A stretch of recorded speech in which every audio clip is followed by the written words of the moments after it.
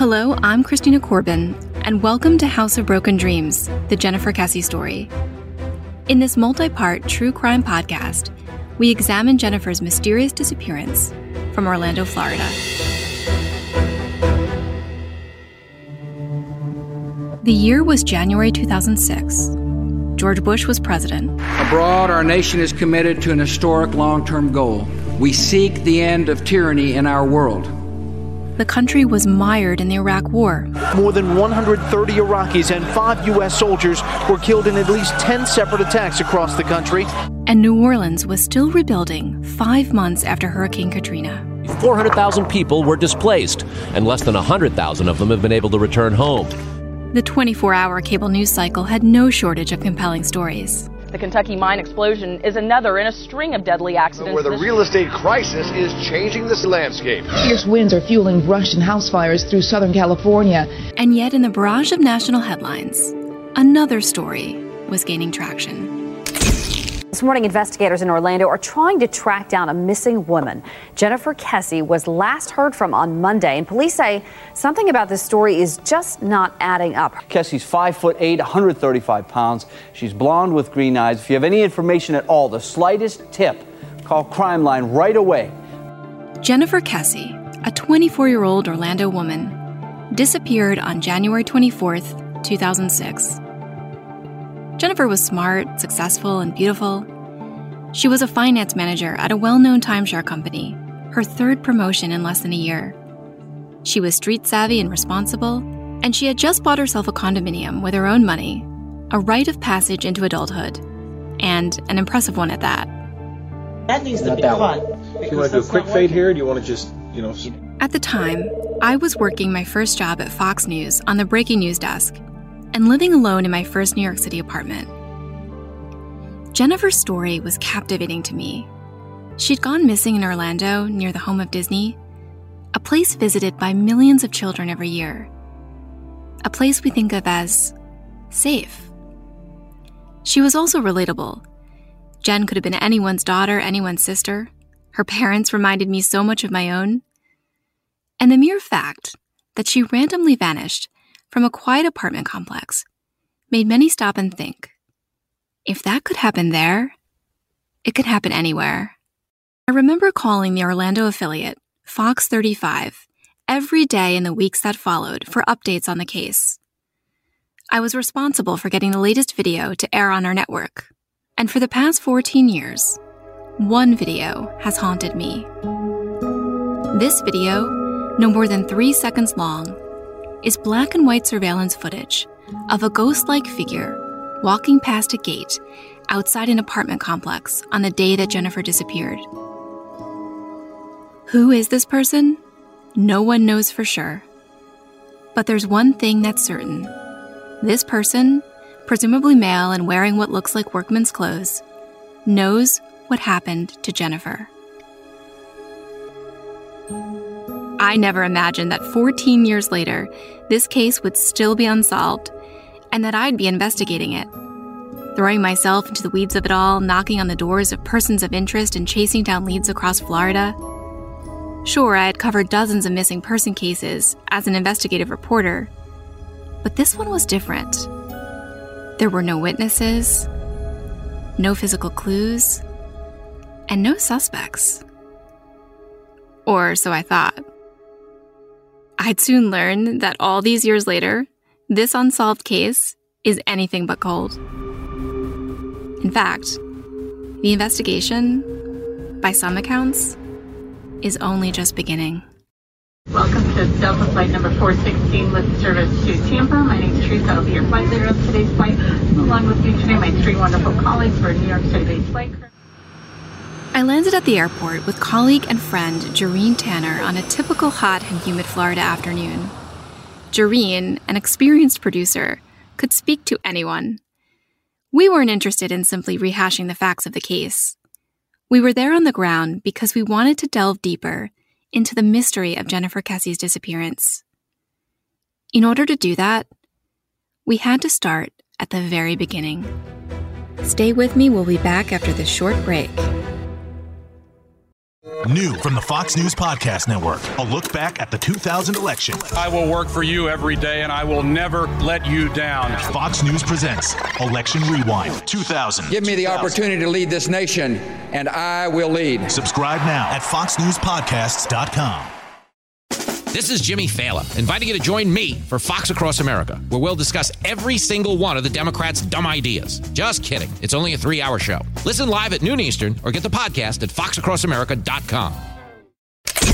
Jennifer Kesse, just 24 years old, talked to her boyfriend around 10 p.m., but Tuesday, she never made it to work, and she hasn't been seen or heard from since. Tonight, her family and friends are searching, hoping for some good news. Tonight, new leads, new information, and more evidence. Fox 35's Shannon Butler is live. She's been on the case since it broke, in fact, working sun up to sundown. Shannon, what do you have? Bloodhounds, dozens of officers, and a determined family have scoured this area around Jennifer Kesse's home. They're looking for some clues. Tonight, there are more leads than there were yesterday, but so far, none of them have brought her home. That was reporter Shannon Butler. I wanted to speak with her first, so I drove to meet her. Shannon was a reporter with Fox 35 in Orlando at the time Jennifer went missing. A storyteller by profession, Shannon's words draw you right in. She's deliberate and blunt, and also sincere with no pretenses, making you feel as though you've known her for years. Blonde and eye-catching, yes, but also a dogged reporter who would never be content perched in an anchor studio somewhere. Shannon was made to be in the field. One can argue that no one understands a story better than the local reporters who cover it. They live and breathe the news events of their town. They're objective observers, but also intimately connected to the people and places involved. Such was the case with Shannon. She'd been immersed in the mystery of Jennifer Kesse from day one. People don't just disappear, but they do, because that was the day that I realized that the people do really disappear. Mm-hmm. I had never covered a one of that magnitude until that day. This is the only story of my career that it continues to have me lose some sleep. What do you remember from that time? So we were at the station. It was just like, any other day. We were getting ready for whatever, news was going to hit that day. We had our meeting, and a fax came over, if you could believe that, saying that there was a missing, we called her a girl. She was in her 20s, but she was a missing girl. I remember that so well because it wasn't normal, how we normally, get these things. And usually in these cases, news media, we wait until law enforcement makes the decision that somebody is missing. Because anybody, somebody's at the neighbor's house and you don't know. It's like, we're not going to go all out because some little kid is next door and you just hadn't seen him. We wait till law enforcement makes the decision. But for whatever reason, the gut feeling was there's something wrong. Jennifer was living at Mosaic at Millenia in the heart of Orlando, an apartment complex that was undergoing a conversion to condominiums. Jen was one of the first to buy, and few people were living on the property at that time. The complex, which advertised as luxury and gated, was less than a mile away from the new Mall of Millenia, a mecca for high-end shopping. The timeline goes like this. On Wednesday, January 18th, Jennifer leaves Orlando for a 5-day vacation in St. Croix with her boyfriend, Rob Allen. The couple returns that Sunday, the 22nd, and spends the night in Fort Lauderdale at Rob's place, 3 hours away from Orlando. At 6 a.m. on Monday, January 23rd, Jen drives her black Chevy Malibu from Fort Lauderdale to Orlando, reporting straight to her job at Central Florida Investments Timeshare Company in Ocoee. This is a drive that Jen made often because she and Rob were dating long distance. By all accounts, the 23rd was a normal workday for Jen. She returns home to Mosaic at around 6 p.m. and later that evening speaks on the phone with her father, her best friend Lauren Dulligan, and her boyfriend, Rob Allen. That's the last time anyone hears from Jennifer. On Tuesday, the 24th, she never shows up for work. Our good friend is the CFO of where she worked. Even if she was 5 minutes late, she's calling work. I spoke with Jennifer's parents, Drew and Joyce Kessie, at their home outside of Tampa. She didn't call up in for work, but her managers knew, who was our friend, asked him, hey, Jennifer's not in, this and that. He called both of us actually independently. I was here in my office working, Joyce was up at Moffitt working, and he called me and he said, hey Drew, Jen didn't show up for work and she had a meeting this morning, is everything okay? And I'm like, yeah, as far as I'm concerned. I'm like, hold on, let me call her. She'll answer my phone. Because the rule was, when both kids got their car and their first phone, one rule, you answer that phone when your mother or father calls you. If you do not, the phone gets taken away, the car gets taken away, period, end of story. We were a little strict. Sounds like my parents. So I said, hold on, I'll call you right back. Hung up, called Jennifer's phone, and it went immediately to voicemail. That has never done. It usually rings 4 times. About what time was this? This was approximately 10:30, quarter to 11 in the morning, somewhere around there. Right there. I know. I'm like, nah, that doesn't happen. So I called my friend back and I'm like, Tom, I don't know. She's not answering and it's gone right into voicemail. We're coming out. I mean, it was instant. We didn't even think. I called Logan at the gym because he was at the gym with a buddy. I'm like, get home. We can't track your sister. He's like, what do you mean? I'm like, nobody can track your sister. She didn't show up for work today. Get home. We need to get to Orlando. I called her, drove up to pick her up, and Logan met his friend who was actually there, Travis, with the other phone. They zoomed out immediately. We were going to the police department. They said, come up and meet us at the sheriff's office. We no sooner got out of our car at the sheriff's office, our phone goes off. Hey, guess what? That's in the city, not ours. Go to the condo, we'll have a cop meet you.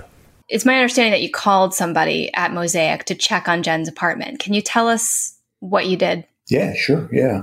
We did many things. As soon as we started out, obviously, we called police. Then we started to call hospitals. We started to call jails. But one of the first calls we made was to the office at Mosaic. Since we couldn't get in touch with Jennifer and no friends couldn't get in touch or didn't see her that morning or what have you, I had asked I guess he was the maintenance manager. He was office personnel, but he was on the maintenance side of things. I think his name was his name? Brian, I think, Brian. And we called and we asked, could you go down to Jennifer's condo and see if her car is parked in front of her condo, please? And he said, yeah, hold on. And, he went down there and he said, well, there's no car here. Her car's not here. And we're like, okay, we need you to go in her condo and see if anything's in her condo. And he said, well, I need another person. I can't go in alone. We said, fine, go get another person. Not a problem. Give a call back. And he was gone maybe 5-10 minutes or whatever. And we got back on the phone and he opened the door on the phone with us as he opened the door. And he said, no, everything. He told us that there was a bag sitting there and everything pretty much looks like a normal condo. And Jennifer was not within the confines. And we said, okay, we appreciate that. And then we continued on along with police and met an officer at her condo, told him what we experienced up until that point that day, not being able to get Jennifer on hold, or no one could get a hold of her. And he shrugged his shoulders and said, well, she probably had a fight with her boyfriend. She'll be back. And he walked out. And that's when Jennifer lost her opportunity, her best opportunity of being found. I had a pang in the pit of my stomach. The odds of solving a missing person case decreased by 50% if a solid lead isn't found within the first 48 hours. Everybody knew, no, this is not right. If they turned us off, we had to turn on. So you knew right away something was wrong? It never even crossed my mind that she was in a car accident. It was, oh my God, we have to find her. And it was like such an overwhelming, like, oh my God, we've got to find her. Like, what? Oh my God. And right away, we suspected the workers because of what she had been sharing with us. They just leered, stared, stopped working. Joyce is referring to the maintenance workers at Mosaic. who were often in and out of Jennifer's condo for painting, touch-ups, and repairs. Apparently, Jen felt uncomfortable around them. So much so that she told her dad. We made it very clear to Jennifer, one word. They say one word to you, you call me. Period. We do Jersey. But she said, no, it's what it is just uneasy. They'll just stop. And I'm walking to my car, what have you, and they're just gonna stop. They never say anything, they never do anything. I'm like, okay, one word, one anything, and we need to know. So did she formally complain to management about this, or just to you? No, just to us.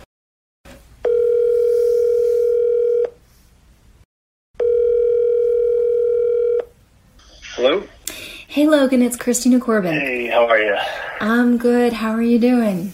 I'm good, thank you. Logan Kessie, Jen's younger brother, was the first one to show up at Mosaic looking for Jen at around 11:30 a.m. on the 24th. Logan now lives in Utah with a family of his own. When I got a call, I was in the gym. I come back out to the car, a bunch of missed calls from my folks. Call my dad. He was at the house, and he just said basically something's going on with Jen, or Jen's not answering, or something along those lines. And I'm like, well, what do you mean? Like, nobody can get a hold of Jen. She didn't work. Tom called me, who was one of my parents' really good friends, and he was the CFO of her company. So it's unlike her, this and that, nobody can get a hold of her. And obviously to me, that immediately, like right now I have goosebumps, because that's not like her, obviously, at all. And I had a feeling initially. So I ran home. My dad's like, come home.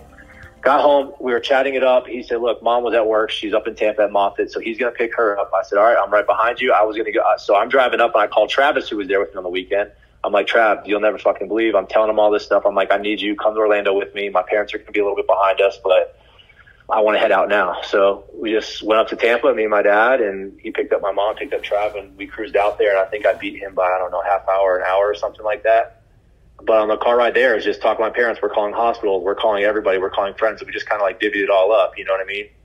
And just didn't sit right, you know? And then I get there, and that's where it all started personally with workers. You know, I get there, everything looks fine in her unit and all that kind of stuff, except for you could tell, like I think she got ready for work because there was clothes out, a towel out, a shower, whatever. So whether it was the night before or that morning, like the long story short, the unit looked regular, like her apartment looked regular. So hop downstairs, just walking around the complex. When Logan arrived at Jen's condo that morning, he felt uneasy about some of the maintenance workers. We see a van sitting, you know, in the front, which we parked next to. I didn't notice there was two people in it, but come down, I see there's two workers in it.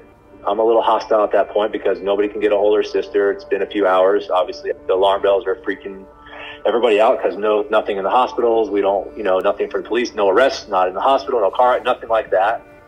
So I immediately just start asking everybody around, I see like a neighbor, I don't know if it was a neighbor, somebody pull away in the car. I see this guy down there next to our car. I'm like, well, shit, okay. I say, hey, knock on the door.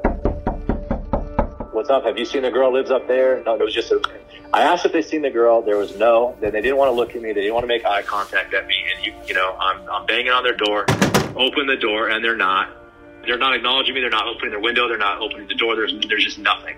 Okay. So that's when it started to get really weird to us and to me and Travis. Like, what? Like, answer the fucking door. Have you seen this girl? Do you know where she's at? Like, nothing. So they didn't roll down the window. They didn't open the door. Nothing.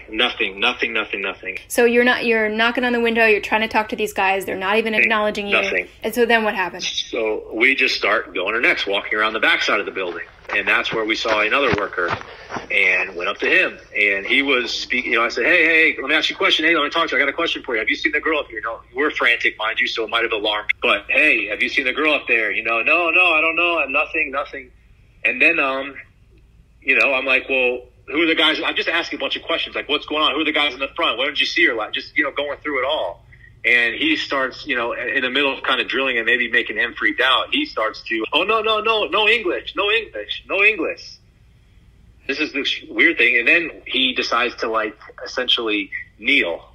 And he's talking to us kneeling and no English. And we're like, what do you need? It was just the weirdest encounter between both of them. And that's why to this day, from our parents to us, to everybody, that's where the issue and the problem lies. Is these workers that were working on the building that were there, that were never even interviewed. It must be noted that several of the maintenance workers at Mosaic at that time did not speak English. Some were employed by Mosaic, while others were working as subcontractors. Many of them were also undocumented workers, according to sources. So, long story short, we're talking to this guy. It's all weird. I'm getting ready to, honestly, I'm basically getting ready to beat the shit out of the guy because it was weird. I have goosebumps talking about it now. It just didn't seem right. So to this day, we don't know who that guy was who was kneeling on the ground? I have no clue. Logan was familiar with the Mosaic. In fact, he stayed at Jen's apartment with friends the weekend before she disappeared. Can you talk about what you guys were doing there, sort of your experience that weekend staying in the condo? For sure. Flat out, it was a going away party. It was, partying, going out, iDrive, to different bars, just something different than Tampa. Obviously, grew up in Tampa, same shit, different day. Wanted something different. Jen, I helped her move to a new place on Thanksgiving, so it was awesome. I liked it, and it was close to everything. It was just cool. I knew she wasn't going to be there. She said, hey, you want to use it? I was like, hell yeah, let's go. So just went there, had 3 buddies there. We just hung out, party, did the whole iDrive, all your normals, the Howl at the Moon, just hanging out for the weekend. Did her pool at the complex. And how many of you were there at the apartment? At the apartment, it was me and 2 buddies staying there. Then I had another buddy who was her ex-boyfriend, Matt Sullivan, that came and hung out with us, who was one of my best friends, because I'm best friends with his brother my whole life. Mm-hmm. And I've known Matt my whole life. So he lived in Orlando. They were dating prior to all that. But so he was still in Orlando, so he came and hung out. But just staying there was me, my buddy Trav, and my buddy Marlon. Tell me, when was the last time you spoke to Jennifer? We spoke when she got back. She got back into town. We got back to her condo. It was that Monday. I was at my parents' house living there because I was getting ready to move. So she just called the house line. We were all chatting with her, catching up, Talked to my parents and talked to me, told her thank you. We had a great weekend. Told her my buddy Trav left his phone there. Please mail it, all that kind of stuff. No problem. I'll get it on my way to work in the morning. Just normal, catching up. It was awesome. Just heard about her trip, And then obviously just the big thing was please get Trav's phone in the mail because we left it there. I'm not driving back to Orlando. Mm-hmm. This was an important detail. Jen's cell phone, iPod, purse, and briefcase, as well as Travis's cell phone, were missing from her condo. According to investigators, this suggested that the crime likely occurred after Jen left her condo on the morning of January 24th. So that's exactly what we all think happened as a family. She got ready for work. She shut her door. The minute she shut her door, from her car is where something happened. I next spoke with Jennifer's boyfriend at the time, Rob Allen, at his home in Fort Lauderdale. He and Jen had been dating for about a year before she disappeared. Even though the two were long distance, things were getting pretty serious. For Rob, the events of January 24th, 2006 are seared in his memory, as if they happened yesterday. We hadn't seen each other for New Year's, and we said, instead of seeing each other in New Year's, my best friend's family has a timeshare in St. Croix, and he invited Jennifer and I down. So Jen came to my house on Wednesday, and then we flew out the next day, Thursday, and flew down to St. Croix. And spent Thursday, Friday, Saturday, Sunday, and then flew back on the Sunday. And like any Caribbean excursion, you can imagine, it was fun in the sun kind of thing. But, it was great. And I remember Adam pulling me aside, and he's like, oh, you're in deep here or something. I remember him making some comment into the fact that I can see that you're in love with her and just accept it, enjoy it. She's great. You guys are great together. And like I said, we just had a great time. What happened when you got back? That Sunday evening, she was like, okay, I'll stay with you Sunday and then I'll drive to work on the Monday. And I was like, okay, that's cool. We always filled the gas tank up on Sunday evening because with it being at night, she'd rather me go with her, fill up a gas tank so she didn't have to do it Monday morning on her own because she would inevitably leave, 5 o'clock in the morning. So that's how safety conscious she is, that she wouldn't fill a gas tank up at 5 o'clock in the morning, female on her own, Wow. So she worked Monday. It was a regular day. I know she was busy. She had a lot of projects that she had to deal with. I was busy. I had an event that evening. We text and talk periodically during the day like we did every day. And then that evening, we had a conversation, as we always did. And she'd call me normally on the way home from work. She had a 40-minute commute or 30-minute commute that we'd talk. Everything was the same as it always was. just missing each other. Wish we could be together, wish we were still on holiday. Regular couple stuff. Then that evening, I know I was busy, and I think she kind of felt that I wasn't reinforcing how much I missed her and how much I cared for her. Sure.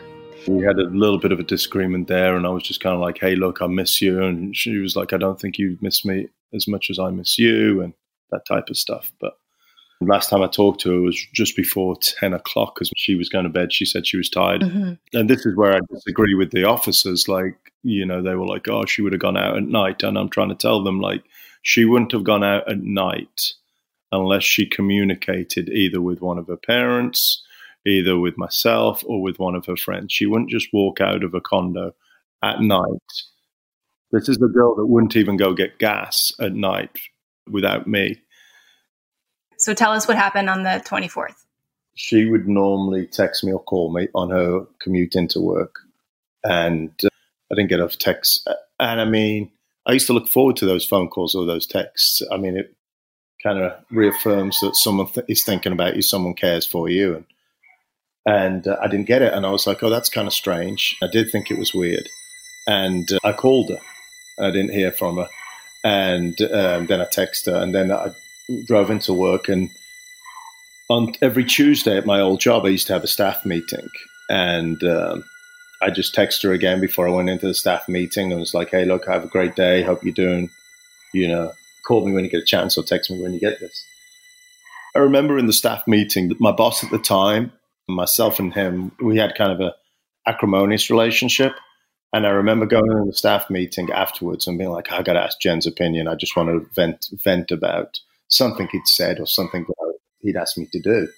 And I called her again or texted her before I went to lunch, and I still hadn't heard from her. And, you know, I wanted to blow off some steam and say, hey, look, what do you think about this?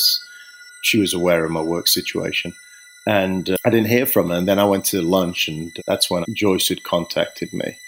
And then I reached out to Jen's friend, Lauren, to see if anyone had heard from her, and no one had heard from her. And I was like, well, that's strange. So I just went to lunch, and then Logan called me that afternoon and was like, hey, look, I'm driving up to Orlando. Something's not right. Then it started to hit me, and that's when I was like, okay, I'm going up there. By late afternoon on the 24th, Jennifer's parents, Drew and Joyce Kesse, her brother Logan, boyfriend Rob Allen, Rob's mother, and Jen's friends, including her sorority sisters, had gathered at her condo, which became this makeshift command center in the search. We had, at rush hour on that Tuesday, we had flyers printed already. We had volunteers, her sorority sisters and friends, standing at that pivotal intersection, passing out flyers. Shannon remembers arriving at Jennifer's condo. We went in and we backed the truck in. We thought, well, that's her apartment. And you could see quite a bit of activity. I mean, people had converged for the family and the friends quickly. I will never, ever forget the look on Joyce's face when I pulled in that parking lot. Never. I mean, you have seen, you know, a horrible anguish, car accidents, people die in car accidents, but I didn't know this woman. The look on her face in that stairwell, I could draw a picture of her and exactly what she looked like. And it was horrible, horrible. Shannon Butler and her camera crew were doing whatever they could to get the word out, and fast. I hope it's not a tragedy. I hope it's just that somebody's being mean and holding her against her own will, and I pray to God for her and her family. Her friends passed out these flyers, hoping that someone has seen her or knows something. Please bring her back. If you have her, please give her back. We would give anything to have her back. Anything at all. Jennifer, we will find you. I will find you. We love you. We miss you. And you will come home to us. And just hang in there. We're close, and we'll get you. 48 hours later, on January 26th, there comes a break. Her 2004 Chevy Malibu was found at this apartment complex near her condo. The 24-year-old was last heard from Monday night. This is the first big break in her case. Today, when that car was found, we would like to have found Jennifer with that car alive and well. If you leave the front entrance of Mosaic, make a left turn on Conroy Road and drive east about 1 mile, The neighborhood changes pretty quickly. A high-crime area with a few strip malls, convenience stores, and an apartment complex called Huntington on the Green. That's where a woman called in to report a black Chevy Malibu parked in the lot that matched the description of Jen's car on the news. The police were on it, and so was Shannon. Well, knowing where the car was, it is not the best, part of town, and she wouldn't have been there. So you knew that someone had parked it there. But I remember the trunk of the car, opening. And I remember oh God, is she in that trunk? Because you didn't see her. I mean, she wasn't in the front seat, and she wasn't anywhere near the car. But the trunk, I remember the trunk. Like, oh my God, we open this trunk and she's gonna be in there, because where is she? The car's there, she's gotta be with it. Mm-hmm. And you could tell when, crime scene was walking around that car that there was nothing of that significant in there. They took the boyfriend to the car to see what his reaction would be on that. And I think about that so many years later now. Every time I think of Rob, I think about, like, how could you do that to that guy? I mean, how horrible for this guy, right? His girlfriend is missing. He was there immediately with his mother. So his behavior didn't suggest anything. And I understand what the officers are doing, right? That's always the first, right? It's always the boyfriend or it's always the girlfriend. But I think about, like, how awful that must have been for him, because he must have known what they were thinking. The black Chevy Malibu belonged to Jennifer, but she wasn't in it. Nothing appeared to be out of place, and there was no obvious physical evidence inside the car. A DVD player that Rob had bought Jen was still sitting in the back seat. There is no blood in that car. There is no blood on the street. There is no blood in her apartment. There is no blood on the stairs. There is no broken fingernail. There's no earring. How is that possible? And over the next several weeks, in homes across the country, people would soon learn more about the face on the missing person poster. The student who graduated from UCF with honors. The friend who loved the Dave Matthews Band and fashion. The sister who never missed her brother's soccer games. And the daughter who lived for family holidays, especially Christmas, and confided so much in her parents.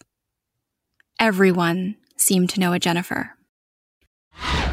In our next episode of House of Broken Dreams, we examine new evidence found on and in Jennifer's car. It looked like someone was thrown down on the top of the hood, arms spread out, and then dragged back, almost like off the hood, to the point where you can almost see fingers scribbling down the hood.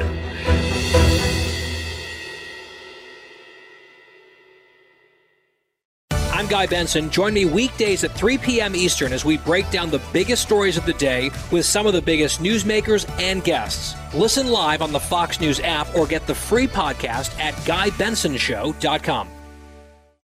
Prime members can listen to this show ad-free on Amazon Music or subscribe wherever you get your podcasts.